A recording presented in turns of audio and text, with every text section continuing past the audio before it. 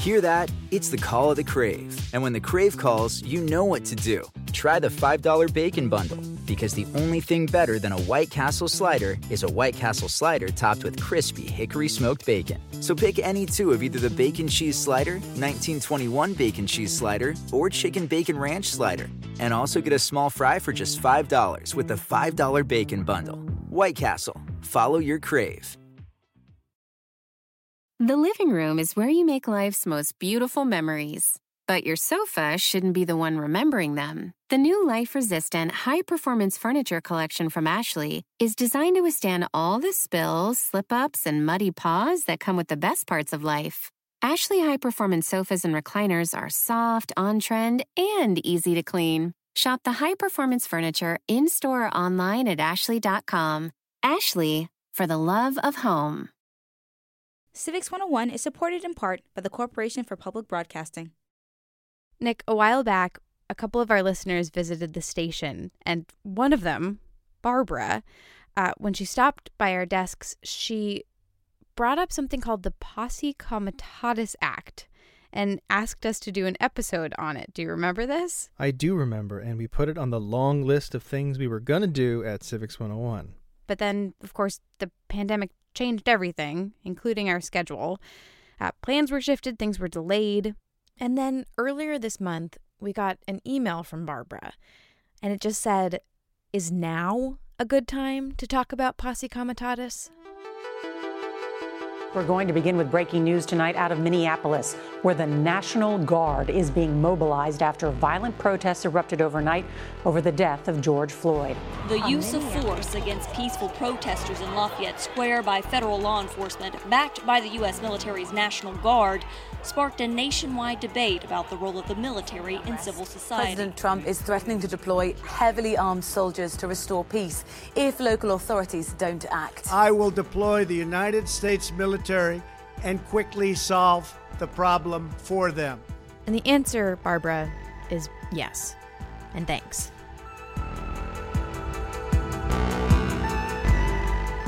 I'm Hannah McCarthy. I'm Nick Capodice. And today on Civics 101, we're tackling this seemingly obscure Latin term and why it is particularly relevant these days. Let's get that Latin out of the way, please. Directly translated from Latin, it just means power of the county. But in relation to this act, it refers to any group of armed persons meant to address lawlessness. This is Ashley Farmer. I'm an assistant professor in criminal justice sciences at Illinois State University, and my work really centers on policing, police community relations, and as part of that, I've also studied police militarization. Right. So, if you hadn't already guessed, the term Posse Comitatus in the context of an act of Congress has something to do with policing of a sort. So the provisions most directly say that it is just not lawful to use the Army of the United States as a posse comitatus or a group of armed persons for the purpose of carrying out laws. So the initial purpose of the act was just to limit the federal government's power to use the military for policing. All right, got it. This is where the president comes in. He says he's going to send troops to enforce things, and people are saying, well, you can't because of this act, right? Right. And the thing is, that is not really true. We're going to get to that in a minute.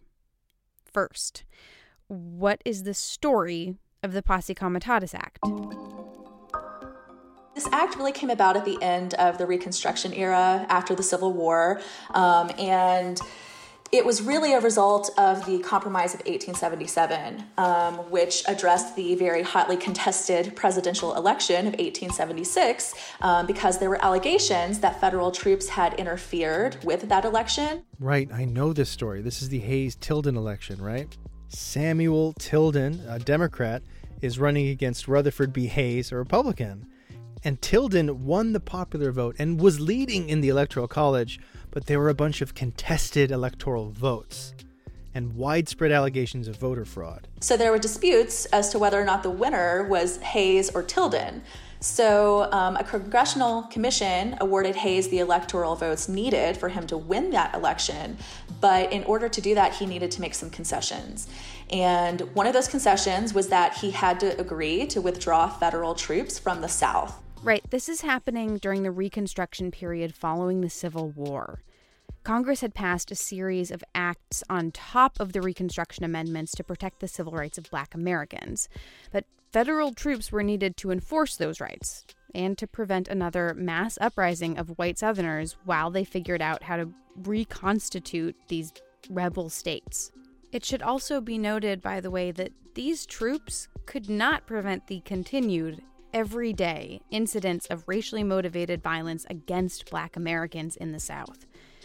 So, the Hayes-Tilden election happens. The Democrats, that's Tilden's party, want these troops out of there.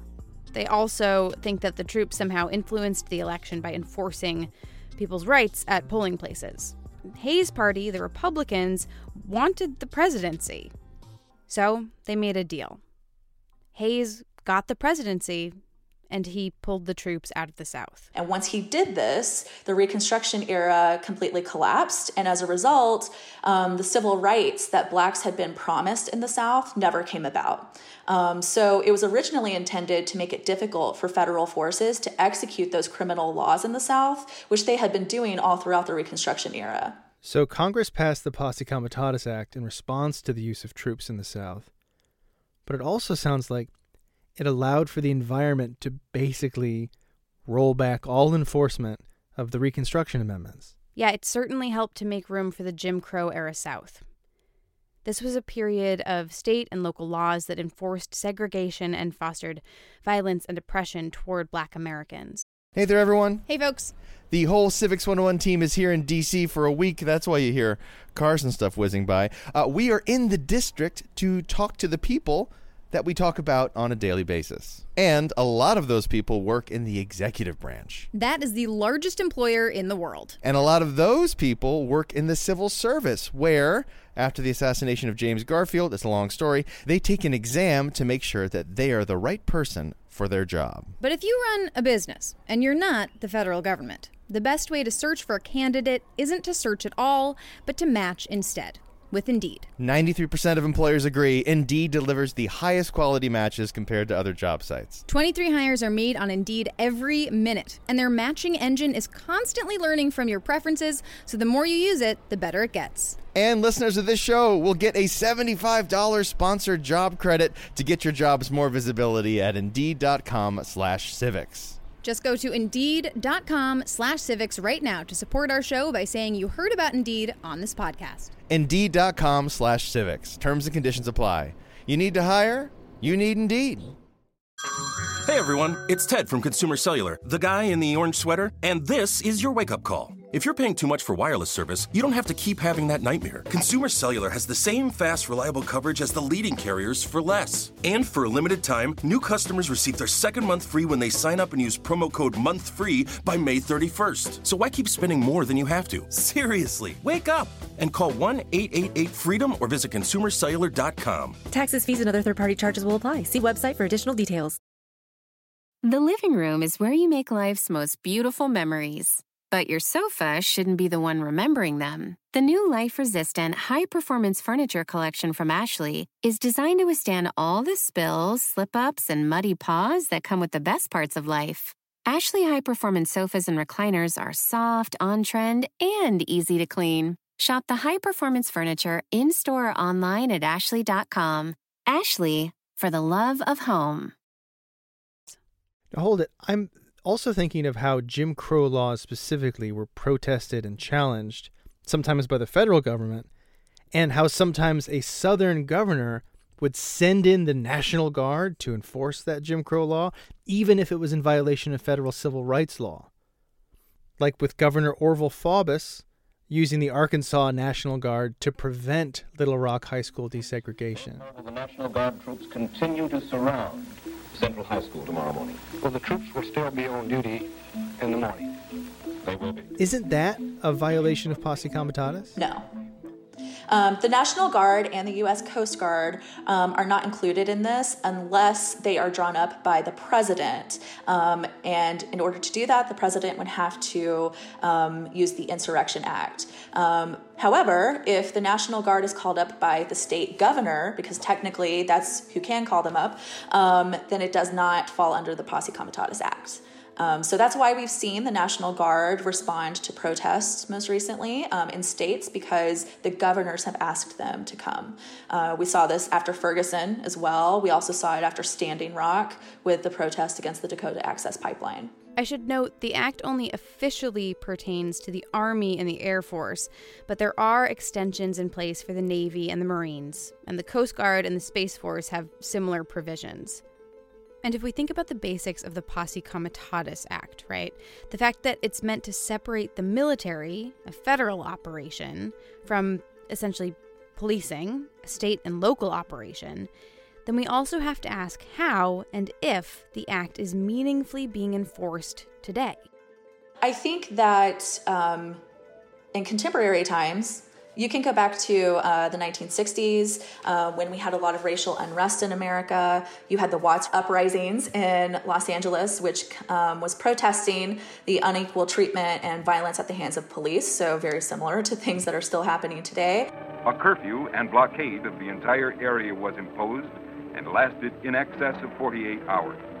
National Guard troops were billeted in schools, armories, and in the famous Hollywood Park racetrack, which was a major staging area for National Guard troops. And the government responded with increasing the police power. It was also during the 1960s that we saw the creation of the first SWAT team, also in Los Angeles. The SWAT team was created through consultation with military officials to learn how to deal with snipers.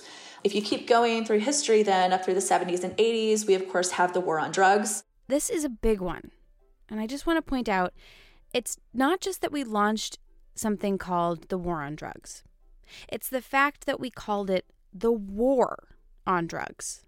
Police engaging in a war. Absolutely. That is one of the dimensions of police militarization. It has to do with cultural beliefs, and that includes language, how we talk about crime. The war on crime, as you mentioned, the war on drugs. So even the language that we use to talk about these crime problems is very focused and very militaristic. What did this consulting with the military actually, practically, do to the police?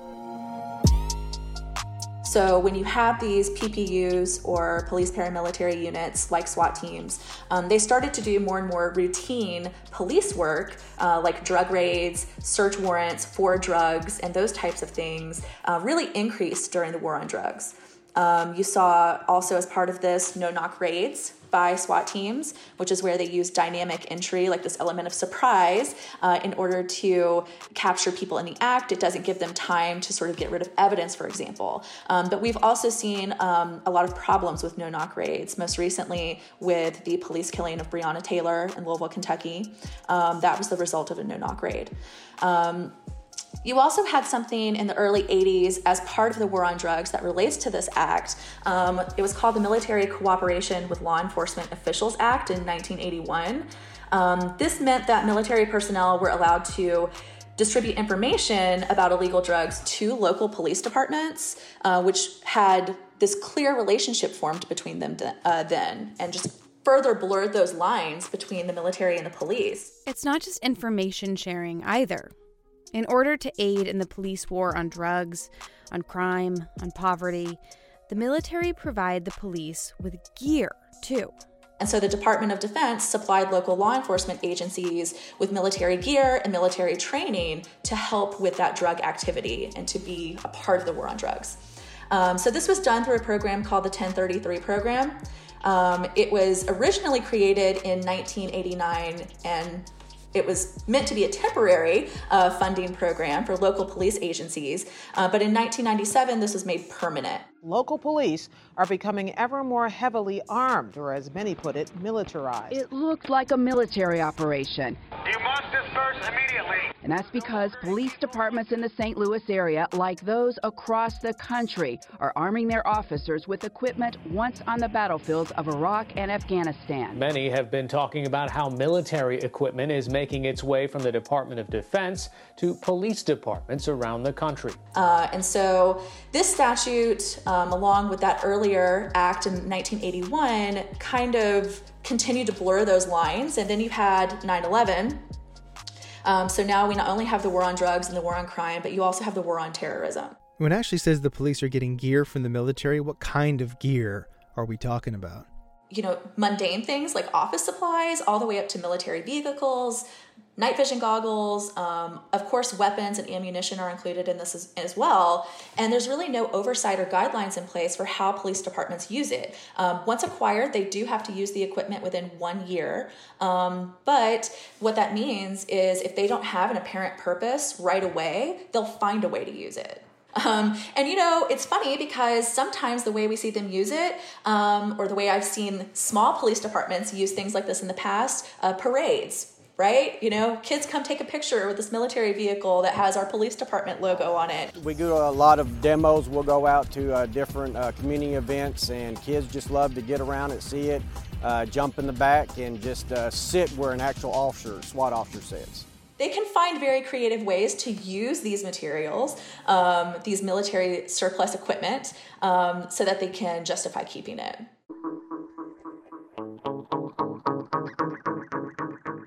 So explain to me how, given Posse Comitatus, the military, a federal entity, is allowed to work with police. Ashley basically explained it as, well, it's not the military policing. It's police becoming militarized. And she did want to make this distinction. I think it's important to remember that the military and the police have very different mandates and very different purposes. The military are trained for war. They're trained to kill the enemy. Police are technically supposed to be trained to protect and serve communities. Those are very different goals. And so trying to blur those lines and say that they can work together like this really doesn't make sense in terms of what their mandates are. All right. There is a reason, though, Hannah, that we've seen Posse Comitatus come up a lot recently, right? We've seen it on Twitter. There's a reason we got that listener question from Barbara. Posse Comitatus does prevent the president from using the military to enforce laws in the U.S., doesn't it? Not really. Basically, so there are different ways that the president can get around it. As I mentioned, the Insurrection Act. States can get around it by using the National Guard or the U.S. Coast Guard. We've seen that happen multiple times. And of course, you can also authorize it by the Constitution or through acts of Congress. A couple of blocks north of the White House, you got National Guard down the next block, all kinds of Washington Metro Police here. I've seen Humvees down the end, I think, of this street and the next street. We've had Black Hawk helicopters flying literally just above rooftop level of these low-rise office buildings, and not a demonstrator in sight, at least not in the vicinity of the White House. They are marching. The Insurrection Act, by the way, says that the president can go deploy U.S. military and federalize the National Guard to suppress civil disorder, insurrection, and rebellion. It was invoked fairly regularly during the Civil Rights era. It was how President John F. Kennedy enforced desegregation in Alabama schools. And it's been used a couple of times since, during disorder following Hurricane Hugo in 1989 and during the 1992 LA uprising that was following the brutal beating of Rodney King at the hands of police officers. Those last two happened under President George Bush Sr. So what I'm getting, and correct me if I'm wrong here, what I'm getting is that Posse Comitatus means a lot on paper, but might not in reality. Has Congress ever made attempts to strengthen the act so it actually meant something? This is interesting because after the protests in Ferguson, the Obama administration did try to prohibit certain types of equipment going to local law enforcement agencies. The police department in Ferguson was heavily militarized. I mean, we saw what that looked like several years ago in response to those protests there. And so he did create some oversight in terms of the 1033 program that helped lower the misuse of acquired military equipment, but those have not been rolled back in the Trump administration. So all of this, for Americans who read or know about this act and believe it should be enforced in a particular way, is possibly distressing, right? Like, what's the point of it if it isn't being used to effect? And Ashley basically pointed out that, well, part of the point is that questions are being asked. The fact that this act is being brought up at all means that the public is noticing a lack of a divide between a federal and a state force. In terms of invoking it today, I mean, I do think that anytime we see a heavily militarized police response or we see National Guard troops interacting with citizens on the street, as sort of police officers, or at the very least, they're sort of monitoring the situation on the street between police and protesters, it's going to raise questions. And so this is an act that sort of says, hey, you have to have this strong divide between the military and the police. But of course, historically speaking, that divide has become more and more blurred throughout the recent decades.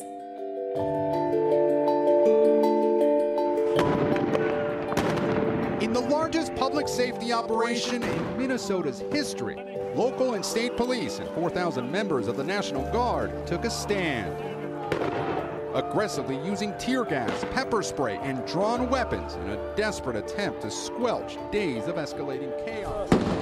There's another flashbang grenade.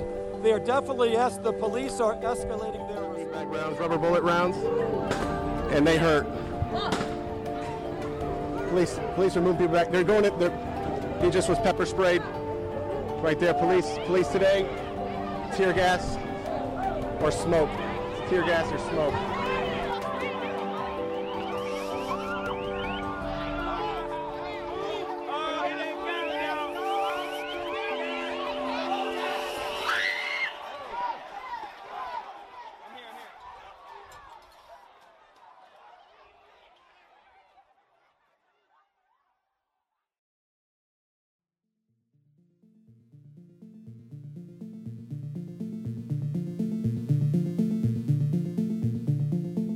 Today's episode was produced by me, Hannah McCarthy, with Nick Capodice. Our staff includes Felix Poon and Jackie Fulton. Erica Janik wages war on poor word choice and historical inaccuracies. Maureen McMurray eats insurrection for breakfast. Music in this episode by Xylo Zyko, Parallel Park, Maiden, Future Mono, and Rage. School's out, but if you're hankering for deeper dives into some Civics 101 episodes, you can still check out our Learn at Home page. That's at civics101podcast.org/learnathome. We've got lessons, games, and tons of resources to while away those summer hours with some good old-fashioned civics knowledge. Civics 101 is supported in part by the Corporation for Public Broadcasting and is a production of NHPR, New Hampshire Public Radio.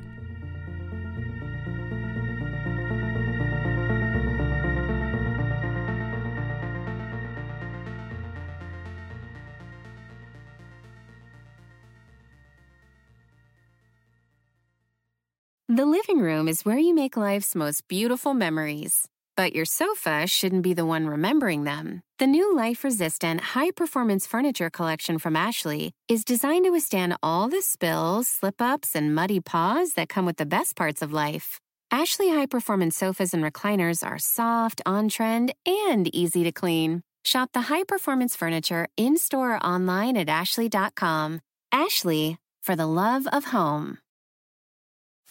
You can host the best backyard barbecue when you find a professional on Angie to make your backyard the best around. Connect with skilled professionals to get all your home projects done well. Inside to outside, repairs to renovations. Get started on the Angie app or visit Angie.com today. You can do this when you Angie that.